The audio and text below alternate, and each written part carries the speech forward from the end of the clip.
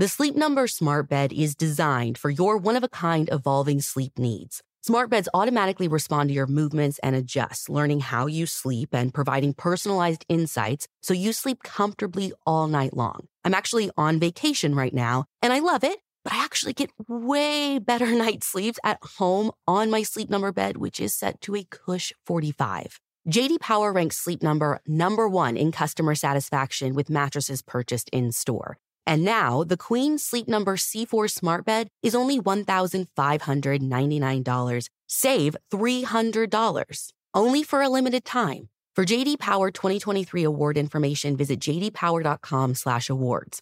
Only at Sleep Number Store or sleepnumber.com. Make your home your happy place with Wayfair and become an official resident of the Wayborhood. Wayfair is the go-to destination for everything home and welcomes all styles, so it's easy to find the perfect items for your home. Plus, Wayfair makes it extra easy with fast and free shipping. I just jumped headfirst into the spring collection, and I honestly had to stop myself from basically redecorating my entire house. I settled on some new wall art for our living room, as well as a gorgeous little vase for my weekly flowers I get for our kitchen table. To find your own happy place in the Wayborhood, just visit Wayfair on their website or through the Wayfair mobile app. Wayfair, every style, every home. Hi, Crime Junkies. I'm your host, Ashley Flowers. And I'm Britt. And you guys, before we jump in and I tell you about our case today, does anyone care if I give you like a little mini story before the story? Always. And I'm like, Come that's on, totally, yeah, it's a rhetorical question. You guys are crime junkies. I don't know if you saw this, Britt, in the news. There was a girl named Olivia Ambrose who was abducted. And her sister, I think she had an If I Go Missing folder because her sister was able to find her and save her because she was able to like do the Find My iPhone and locate her. That's awesome. Even more proof that everyone should have an If I Go Missing folder. Yes, that's literally like the whole crazy story. She was out one night and there's like video surveillance of her getting like taken forcefully away by this guy. And police didn't know who this guy was or where she was. And again, I don't know if she actually had an If I Go Missing folder, but she had a sister who at least knew her information enough that she could track it down. They didn't have to wait for a warrant, and they were actually able to go and save her before anything really harmful physically happened to her. And so she is now safe. She's back with her family. It's an amazing story. And again, a reason everyone should have an If I Go Missing folder. Even if you don't want to use all of the information, like there are some key pieces in there your family should have. So you can always go to our website, crimejunkiepodcast.com, to download that free resource. Highly recommend. And now today is a special episode because it was picked for all of you by our patrons on Patreon. I decided to let them choose our next case because I let them pick our Halloween case on Patreon, which we did on Elisa Lam, and it has by far been the most popular case we've ever done. People are still talking about it. So clearly, they know how to pick good cases, and so I thought I'd let them do it again. And this is the case of the Austin Yogurt Shop murders.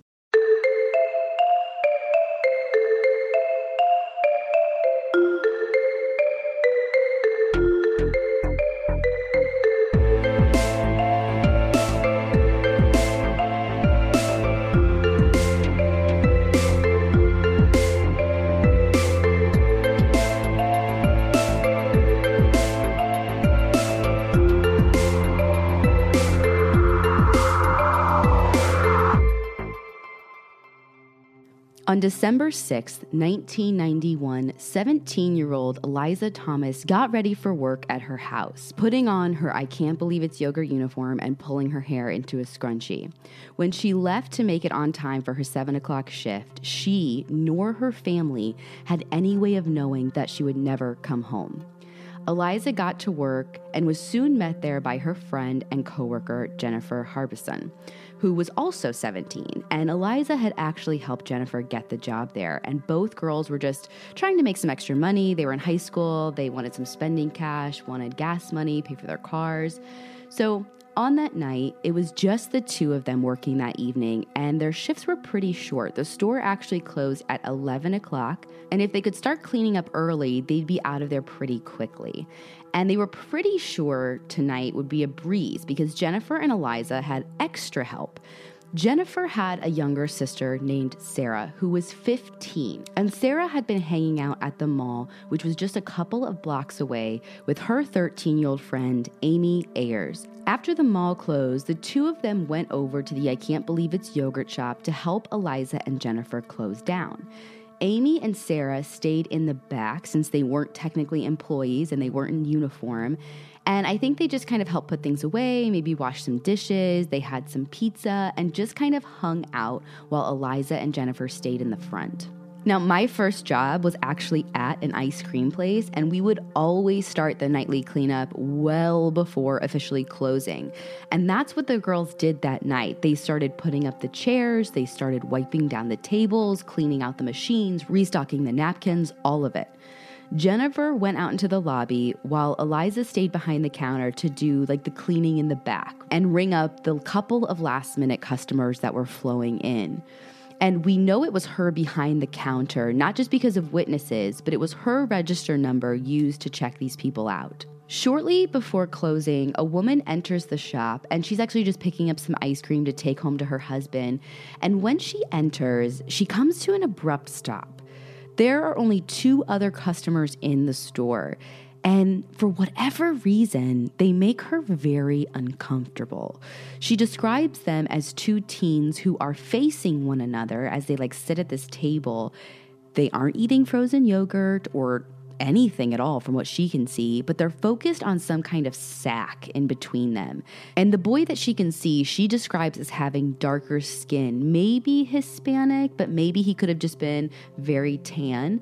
But this one guy has his hand in the sack and he's rolling something around that sounds like change or maybe marbles. And she remembers having the urge to ask the girls if they were okay alone in there with these guys, but the girls seemed fine. They were chatty, they were happy. So she kind of convinces herself, like a lot of us do, that she's just being paranoid, that she's being crazy. So she decides not to say anything and she leaves the shop. Later on, there's another couple that comes in. They come in while the girls are doing their pre-closing routine. It's a man and a woman. And when they come in, they notice two guys sitting at a booth closest to the cash register. And I kind of want to describe this store to you. So when you walk in, you basically see a row of booths on your left, you see some tables in the middle, and you see a row of booths on your right. And these boys were sitting in the row of booths on the left side, and they were farthest away from the door, but closest to the cash register. And there's basically this long counter, and then you can go through this doorway into the back room. Okay, that makes sense. Right. So the couple says that when they walk in, Jennifer was out in the lobby and cleaning up, just like we said, and Eliza was behind the register.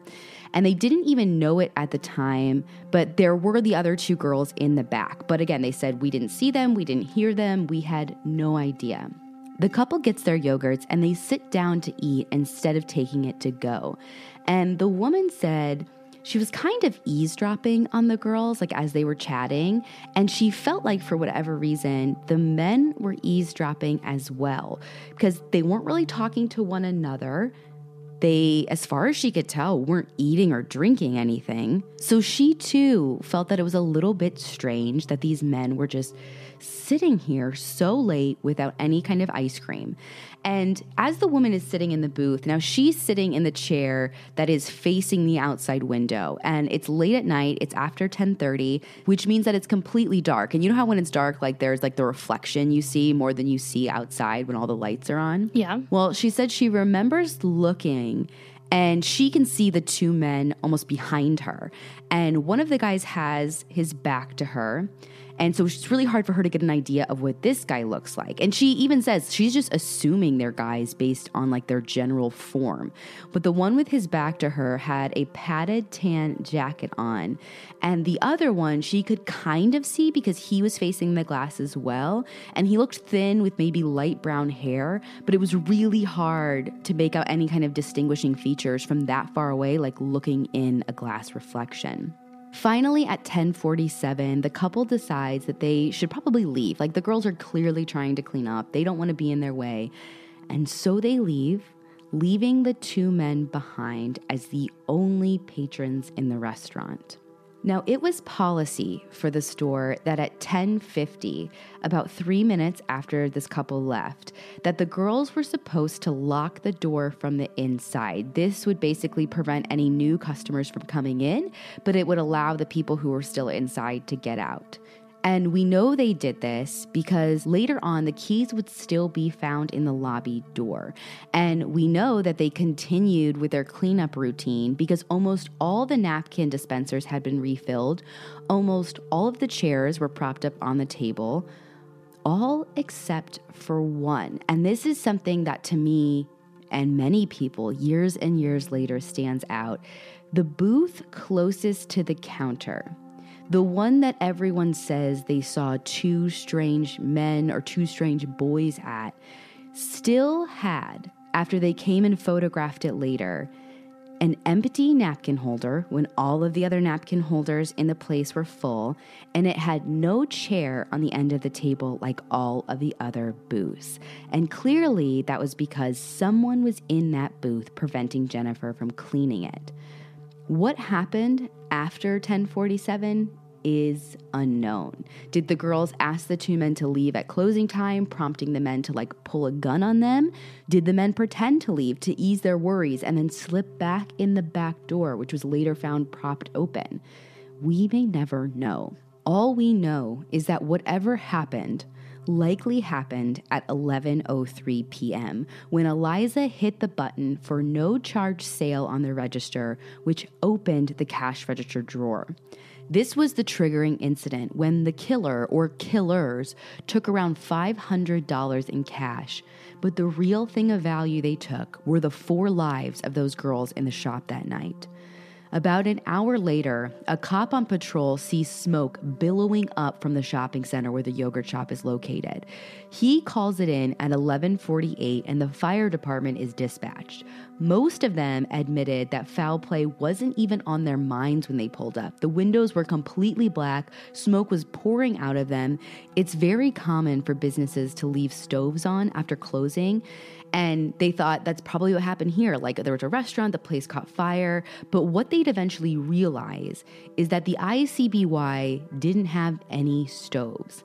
The firefighters worked to put out the flames, and later the officers said, had we had known what we were stepping into, we probably would have done it differently, because when the firefighters went in, there was really no concern for preserving evidence or a crime scene. They just went in to put out a fire. And, I'm no professional, so I don't know what the difference is. To me, I think you can only put out a fire one way, but maybe there are certain techniques they can use, or maybe it's everybody looking back and just being a little harder on themselves, knowing how the case ended up almost 30 years later. But as they moved through the store, fighting off the flames, they could barely see through their masks. But the one thing that caught their eye was a foot.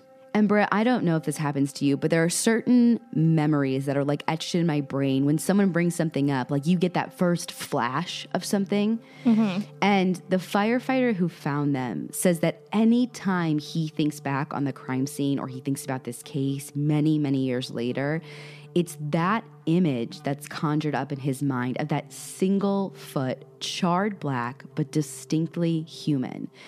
And that's when they all realized that they weren't dealing with a normal fire. They saw a second body almost right away, and then a third body, and something about the positioning of the first two, the way the girls were stacked, one on top of the other, naked and bound. They knew that this was going to be a homicide investigation. The homicide detective that was on duty at the time, his name was John Jones, and he ended up being called to the scene. And it's actually kind of crazy because we have tape of him getting this call that very night because he was doing a ride-along with a news station. They were doing this story on crime in Texas. They'd been in Austin for a couple of days and really were getting nothing. Austin was still kind of a small town back in 1991 with very little violent crime. And there was even this offhanded comment made on the very last day before this call came in, something along the lines of like, you probably won't get a lot for your story here, but at least you're going to Houston the next day. Like, that's the big city. That's where you'll be able to get crime to report on. But little did they know, that night they would get one of the biggest crimes in Austin, maybe even in Texas history. Here is the call that comes in to Detective Jones. Jonesy? Yeah. You hear about the call 2900 West Anderson? Yeah, I'm headed over there. Okay. I'll meet you out there. 2900. 2900. That's a business. Go ahead, Wayne. Apparently a robbery homicide is 3 fatalities. Last 10-4. We're en route.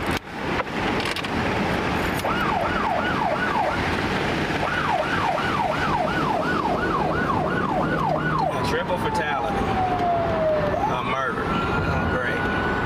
No, that's a shopping center.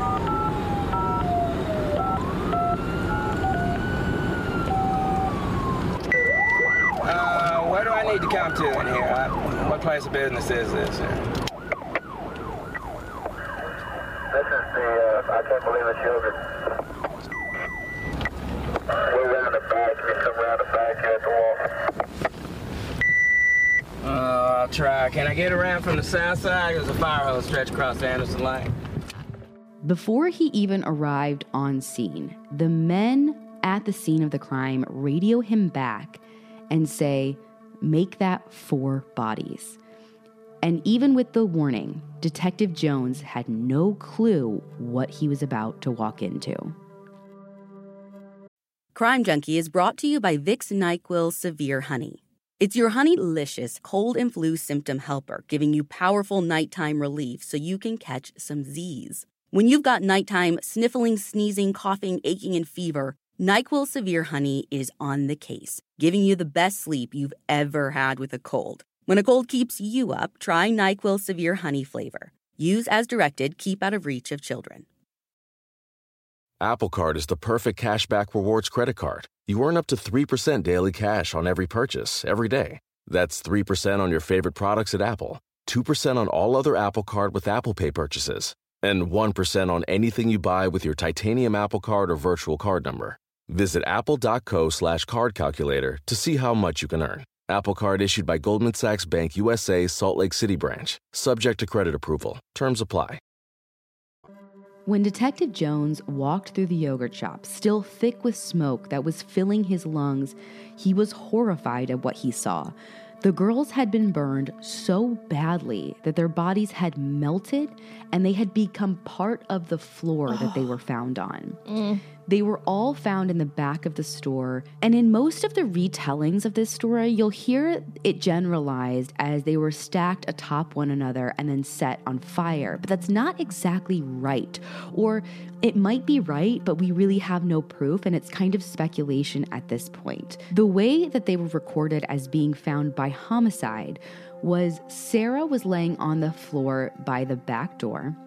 Eliza was laid on top of her, and right next to them was Jennifer. And Amy was actually the farthest away, more towards the entrance leading to the front of the store. And it's possible that more than just Sarah and Eliza were stacked, and somehow the velocity of the water used possibly pushed Jennifer off of the others.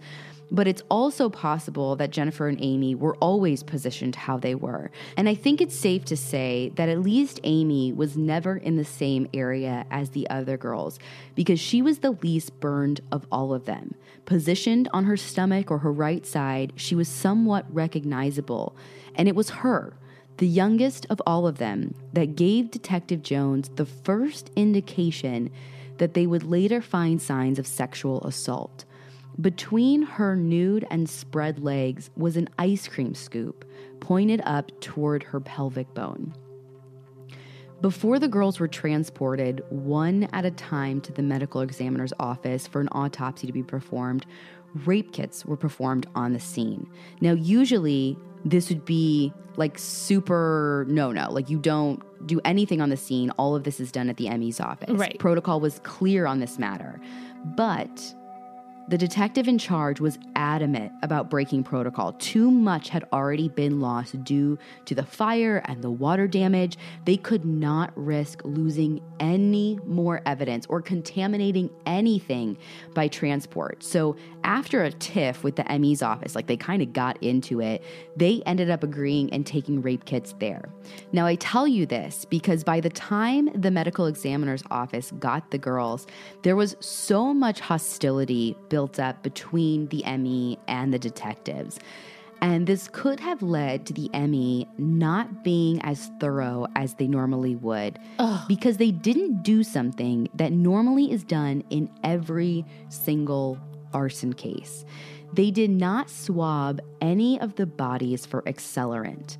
Now, part of the reason that this might have happened, like in addition to the hostility, is because everyone at the scene agreed that they couldn't smell any accelerant on the girls, on the floor where the bodies were found, or on any of the ligatures used to bind them. But whether everyone agreed or not, standard practices dictated that they should have been swabbed anyways, but they weren't, which is going to play a major factor in the case later. And while we're talking about it, there's a lot that wasn't done, that looking back should have been done. But Austin was not ready for this. Their crime scene tech had only processed maybe one other arson case before this one. So no one dusted the bathroom for fingerprints. Not everyone on the scene was wearing booties. They didn't keep the lock on the back door to see if maybe it was like tampered with. They didn't save a lot of the materials that were found in the back with the girls. And maybe none of those things would have helped solve the case years later or even at the time. But now we'll never know. Exactly. Ugh. The medical examiner's office was able to confirm that at least some of the girls had been sexually assaulted. They don't ever officially rule out any girls, but I think some of them were so badly burned that nothing could conclusively be saved or collected. The girls had each been shot in the head with a .22, but again, Amy's body was a little different than everyone else's because she had actually been the only one who was shot twice. Once on the side of the head with the .22, but when that didn't kill her, a second larger caliber weapon, likely a .380, was used to shoot her again. She also had a bruise under her chin, indicating that she had been struck, and she'd also been strangled before being shot. Again, it's hard to tell if Amy was singled out for some reason or if all of the girls were tortured like this before their death, but their bodies were too burned to show any signs of it. So who would have done this? This was really a gruesome scene. And was it really a robbery gone wrong? Or were these girls targeted and the $500 or so that were taken was just an afterthought? Neither scenario made sense to investigators. These girls had no enemies. They weren't into anything nefarious. And if the 1103 register opening is any indication, it seemed they put up no fight when handing over the money. So why? Police tried to hold a lot of the crime scene details back in the early days. They didn't want the public to know about Amy's bruises or how many times she'd been shot or about the ice cream scoop between her legs. They didn't want the public to know where the fire actually started, which according to early reports was like this shelving unit next to Eliza and Sarah and Jennifer. They didn't want to say what was used to bind the girls or how much money was even taken. Okay, at 11:47, one of our patrol officers called in to dispatch smoke coming out from, I can't believe it's yogurt. Fire department got here shortly thereafter. What we found in the back there was we found 4 victims. We're handling it as a homicide right now because it appears that one of the victims was struck in the head. Were the victims together or were they in different parts of the building? No, I can't. Can't give you that either. Were they bound in any way? Can't give you that. Was there any sign of forced entry to the building? Can't give you that. What can you give? Just what I gave you. It's still very early in the investigation, okay? The idea was if they could hold some of these key pieces back, they could weed out false confessions and they'd be able to know if they ever got somebody for this, if he was telling the truth by comparing statements to the facts never released to the public. And this was a nice idea in the beginning, but slowly facts started leaking out. Like, for example, someone who worked in the medical examiner's office would gossip with their hairdresser, who would tell their next client about the latest insider news that they heard on the case. And just like that, the news outlets and the public started reporting on things police tried to keep quiet. Not everything, but way more than the police wanted, because they did use those facts to weed people out. As crazy as it is to imagine, they got lots of people who tried to confess to these crimes. But one by one, Detective Jones would realize that their account didn't line up, and he would eliminate them from the suspect pool. But the pool of suspects was growing faster than they could even eliminate people. At one point in the investigation, there were over 350 suspects. But a week into the investigation, one lead really jumped out at investigators. A 16-year-old named Maurice Pierce was arrested at the mall nearby and found with a .22 caliber gun, the exact kind of gun police were looking for in this crime.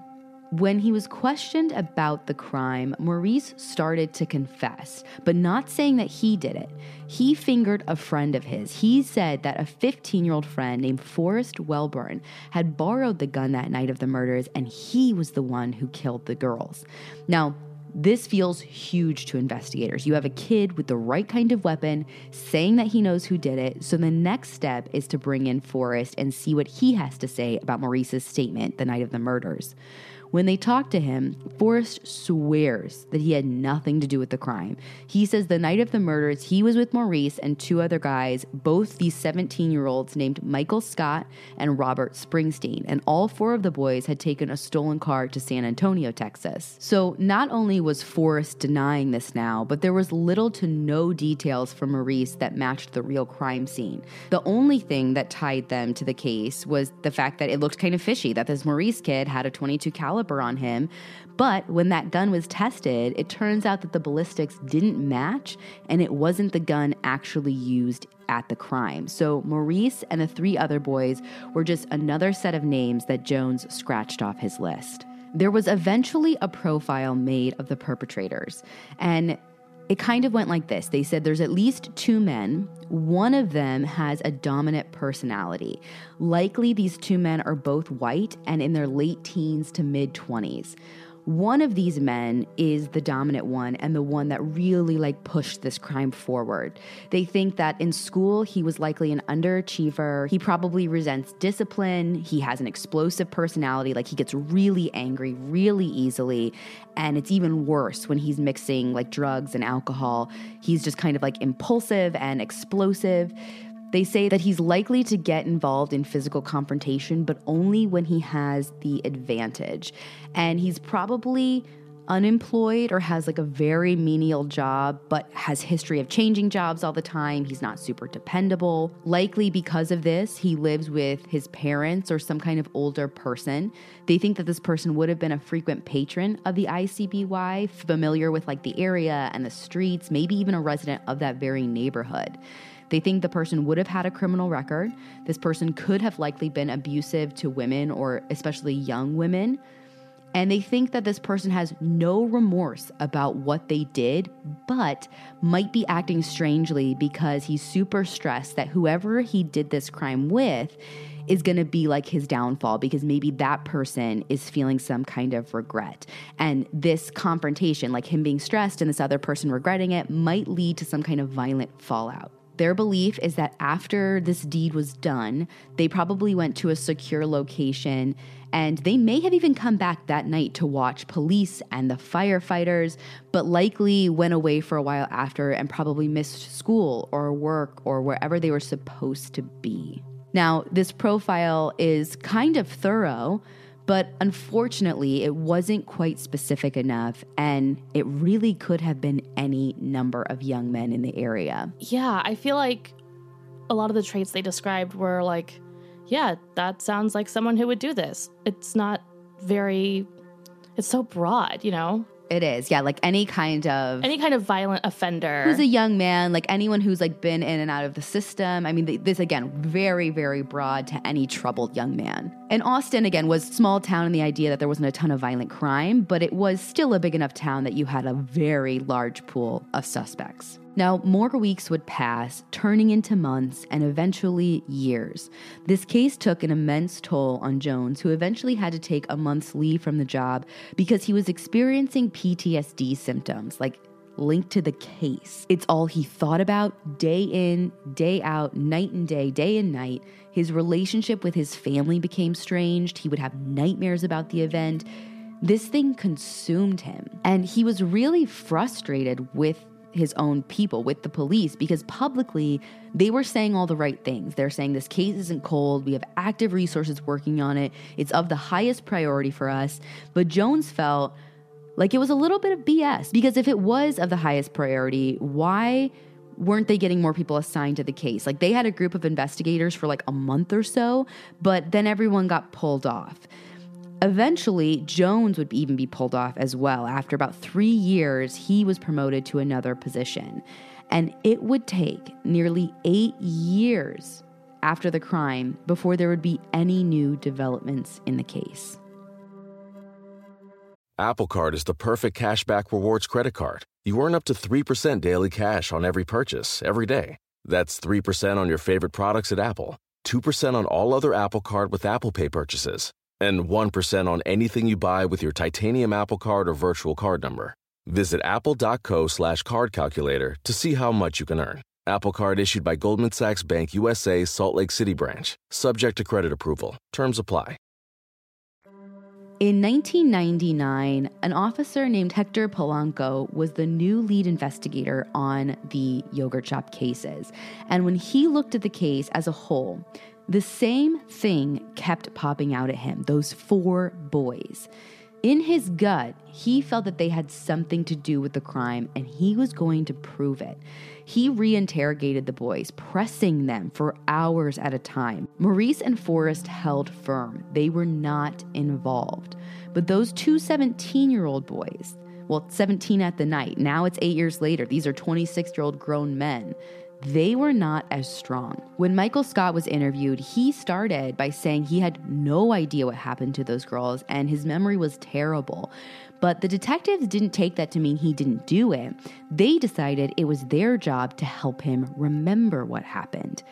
Hour by hour, they break him down, eventually getting him to admit that they had cased the place earlier and he was outside of the shop when everything went down. And he says that it was Maurice and his other friend Robert who were inside.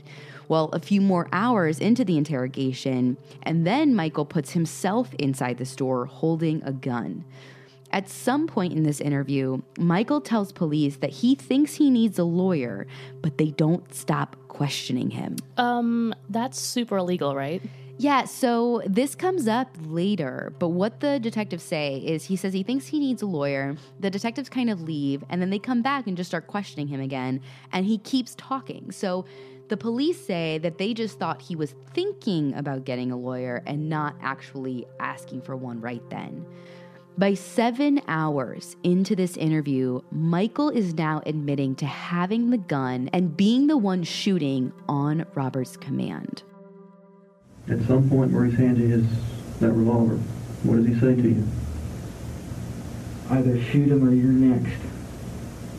That's what he said. Because I didn't want to do it. Right. Either shoot him or you're next. What do you remember hearing then?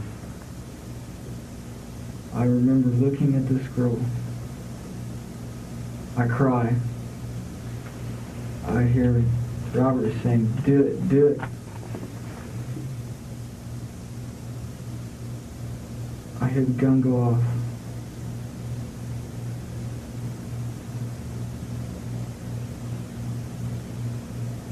I only pulled the trigger once.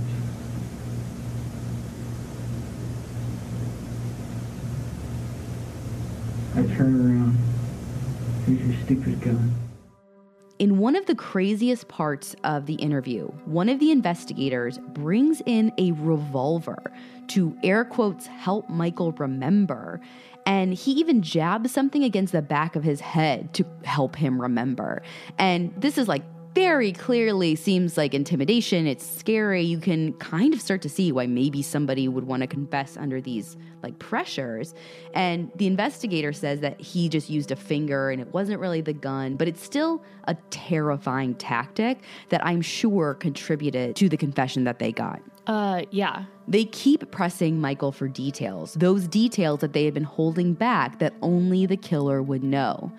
Like, what were the girls tied with? At first, Michael tries to kind of skirt around it, saying that he didn't tie them up, it was Robert, but Polanco's like, no, it takes more than one person to tie them up, so tell me what you used. So you can tell in the interview, Michael's like trying to reach and trying to come up with something, so he starts talking, he's like, well, maybe a t-shirt? And Polanco's like, okay, yeah, like a t-shirt and what else? And then he's like, I want to say some kind of cord. And Polanco's like, no, it wasn't a cord. What else was it? And they do this for a while where he's like naming things that he could have tied them up with. And Polanco says, no, try again. He's like, what about napkins? And he says, no, that's not possible. So while he's not telling them what to say, he's very clearly leading him to whatever it is he wants to hear. After 20 hours, they have a confession from Michael they think they can use, and a confession that they truly believe in, I think. So then they try the same techniques on Robert Springsteen. And he starts much the same, swearing that he has nothing to do with it. The problem is, we got to get what are our options. Our options cannot give you any more truth than I've already given. Where do we go from here? Why can't you? Because you're going to dig yourself into that thing? Well, you're already there. You've already dug the hole. The hole's there. Oh, then I'm in it. I don't know. That's what I keep telling you guys. I mean, my God, this was 7 years ago. But this is one of the most significant things that ever happened in your life. That's what I keep trying to explain to you. If I was there and I partook in this, I would remember these things. And you do remember these things. No, I don't. No, I do not. You're the coldest guy I've ever talked to in my life. Are you a cold-blooded murderer? No, sir, I'm not. I think you are. I think Maurice is absolutely true about you. Well, then you're the coldest guy I've ever talked to. Pardon me? Then let's take whatever actions we need to take. If that's what you believe and that's where you think this case needs to go, then let's go there. We don't want to go there. But I'm doing everything I can and have exceeded my limits of helping you guys. Where do we go now? After hours and hours, they break him down as well until they have him confessing that he killed some of the girls himself. There was no talk of rape until police kept pushing. What else did you do? What else did you do? And he kept saying that he doesn't know. And finally, the detectives get fed up and they're tired of waiting. And he just flat out says, tell me how you raped her. And Robert, clearly defeated, just says, fine, I stuck my in her. And that is all police needed. Most of Michael and Robert's confession matched, likely because, I think, that they were led by the same guys. But those investigators think they matched because they really did it. With their confessions, Polanco puts together his theory of events. He says that 16-year-old Maurice was the mastermind of this. Robert and Michael were the ones who pulled it off, and Forrest was the lookout. As word of this theory trickled back to the original investigator Jones, he didn't believe it, still doesn't believe it. But he had no control over the case anymore, and it was in someone else's hands now. Polanco took his theory to the prosecutors who would evaluate the case against these boys. Ultimately, only 2 of the 4 men were taken to trial. Maurice and Forrest had never confessed to the killings, and because there was no physical evidence, I repeat, no physical evidence linking them to the scene, it would have been a really hard conviction to get. So the prosecutors ended up dismissing all charges against Maurice, citing lack of evidence. And they actually tried a little bit to take Forrest to trial, but after 2 grand juries wouldn't indict him, they decided to drop the charges against him as well. But with Michael and Robert, they had confessions, and they thought with those, they could get convictions. Because of the confessions, it made it an uphill battle for their defense attorneys. Though each man had recanted their confession and said they only confessed due to coercion, it was too late, and those confessions would be used against them in court. They were each tried separately, and Michael's confession was used in Robert's trial and vice versa, but they didn't have the actual man come and testify because that would have been a disaster. Like, say Michael shows up at Robert's trial, takes the stand, he would have repeated what he's saying in his case, like, hi, my confession was a total lie. We didn't do it. They just made me say that. And that's not very convincing. So instead of bringing the men into court, they just used their tape confessions from earlier and showed that to the jury, and they didn't actually bring them in, which means that they weren't allowed to actually confront their accuser, which is a pretty unconstitutional thing and is going to come up later in our story. Now, the one thing that the defense did try to point out in the trial was that there were parts of their confession that didn't quite match up to the facts in the case. Both men couldn't agree on what they used to prop open the back door, but I think the most important detail, each man said that the girls were stacked and that they used accelerant to douse the girls and light them on fire. Now, in every original report, it said that the fire was started on the shelves near the girls, not actually on the girls. And remember, we said all of the people who were on the scene didn't smell accelerant on the girls or their ligatures or on the floor around them. But after this confession, some experts were brought in and they changed the official ruling years later to say that the girls' bodies were the point of origin of this fire. Now, normally, this would have been something that could easily have been refuted by a defense team once the case went to trial, if we would have had those swabs. But remember, for whatever reason, the swabs were not taken in this case. The defense tried to push that the men were forced into confessing, but by the time these men were in court, it's 2001, and the idea of false confessions were still a very foreign idea to the general public, so a jury found it very hard to believe, and both men were convicted of the murders. Robert was sentenced to death, and Michael was sentenced to life in prison. Both men would spend years in jail before getting any of their appeals granted. Both men appealed their convictions on the basis of not being able to confront their accuser, which, as I mentioned earlier, is a constitutional right. The higher courts agreed, and in 2006, the Court of Appeals threw out Robert's conviction, and Michael's was thrown out 1 year after in 2007. But even though their convictions were thrown out, they each had to remain in jail while the prosecution decided if they were going to retry the case. In 2008, the defense teams for the men do something bold.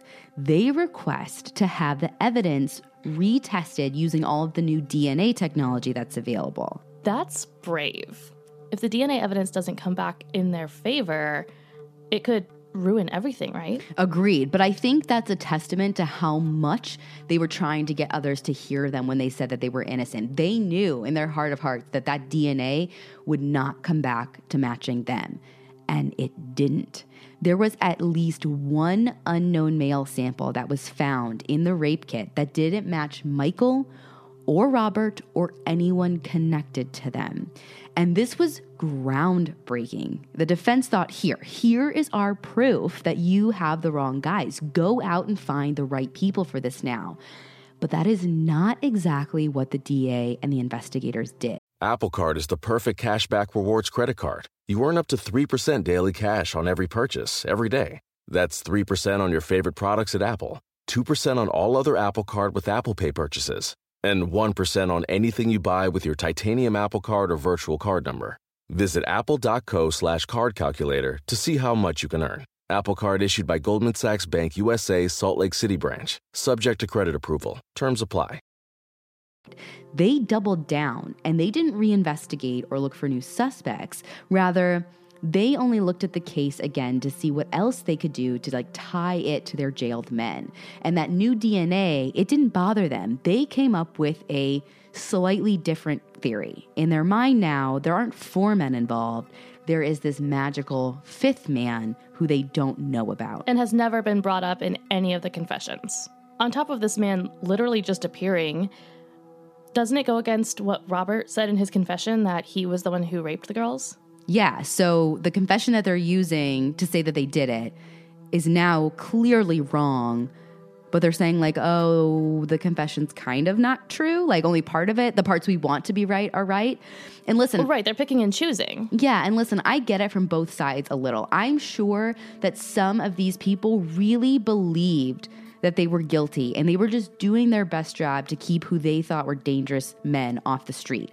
But I think it's also important to point out that after the men were convicted, Polanco had actually gotten into some trouble on another case that was overturned where they proved that he had forced a false confession. So knowing your lead detective on this case had a history of doing that, maybe you should take a second look. But it seems everyone was convinced. No one on the case or in the prosecution had second thoughts about the men's guilt, and they wanted to find anything they could that would prove that.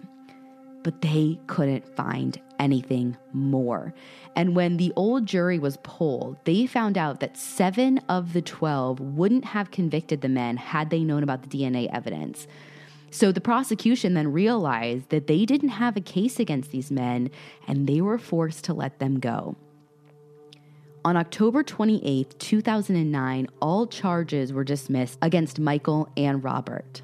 Now, they let them go, but that does not mean that they are found innocent. And realistically, they could be recharged if the DA ever wanted to do that, or if they ever found anything. And the men can't sue saying that they were like wrongfully convicted. It's like a very sticky spot for them. Now, subsequent testing was done, and a second unknown male's DNA had been found on other items of evidence, which makes this fifth man theory harder and harder to believe. Nothing in the shops or on the girls has ever been linked to the 4 men. Maurice ended up passing away in 2010 after a totally unrelated altercation with the police. The other men are alive and maintain their innocence, but I don't think anyone is taking a new and critical look at this case. And to me, and to many people, the key to really cracking this case is to find out who those 2 men were sitting in the booth that night at the yogurt shop. I don't think it was any of the 4 men accused of this crime, and I think it's someone else who is still walking free. You know, there was another person in the store that night, like much earlier in the evening when it was still kind of hustling and bustling, which makes me think that these men were hanging out like a really long time, which makes them even more suspicious. But this other yogurt shop goer was actually like an off-duty or ex-police officer, and he had a weird interaction with a guy that kind of matches one of the descriptions of the 2 men. And this guy's like standing in line and lets everyone like go ahead of him, go ahead of him, go ahead of him. Like he doesn't know what he's doing if you're just gonna let everybody get in line ahead of you. And the guy gets like a little bit fishy, and he asks him, like, are you a cop? And the guy's like, yeah. And he's like, oh, okay, go ahead. He's like, no, you go ahead. And the guy gets up to the counter and he just buys a soda. And then he says he actually like walks back and goes towards the back of the store.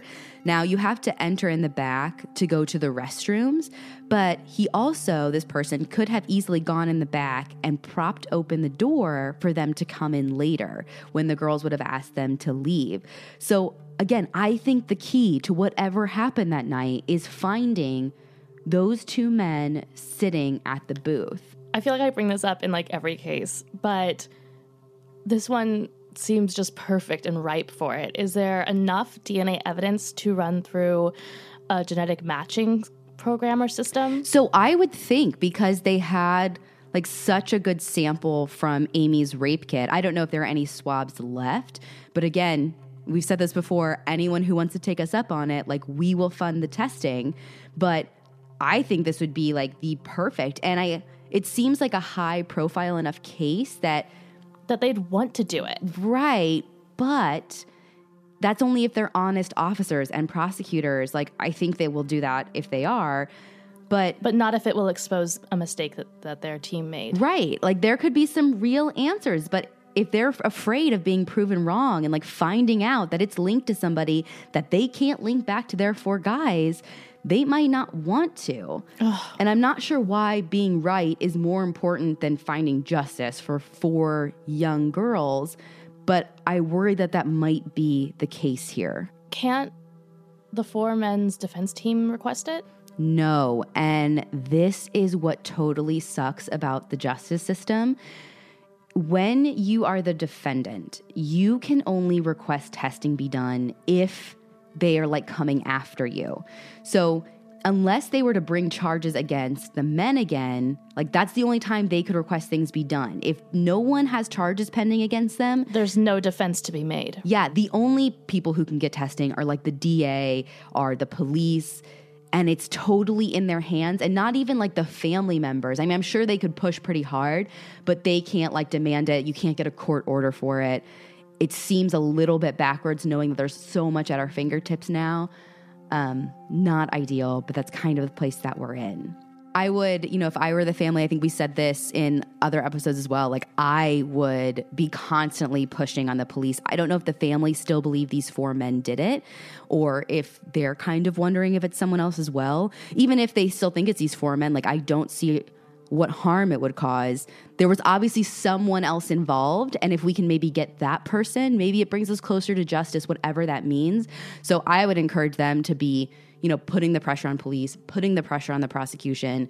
I don't know what that looks like, just getting public attention, starting petitions, getting on the news, but it's never too late, and it shouldn't be too late for these girls.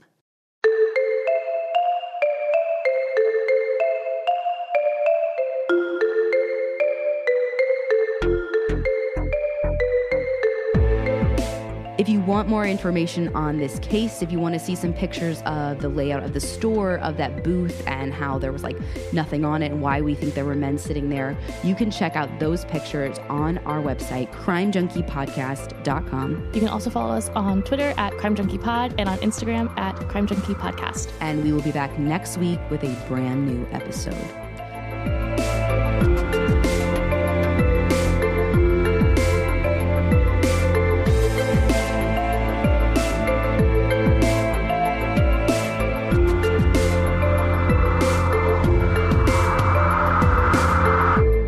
This episode of Crime Junkie was researched, written, and hosted by me, with co-hosting by Britt Prawat. All of our editing and sound production was done by David Flowers, and all of our music, including our theme, comes from Justin Daniel. Crime Junkie is an Audio Chuck production. So what do you think, Chuck? Do you approve?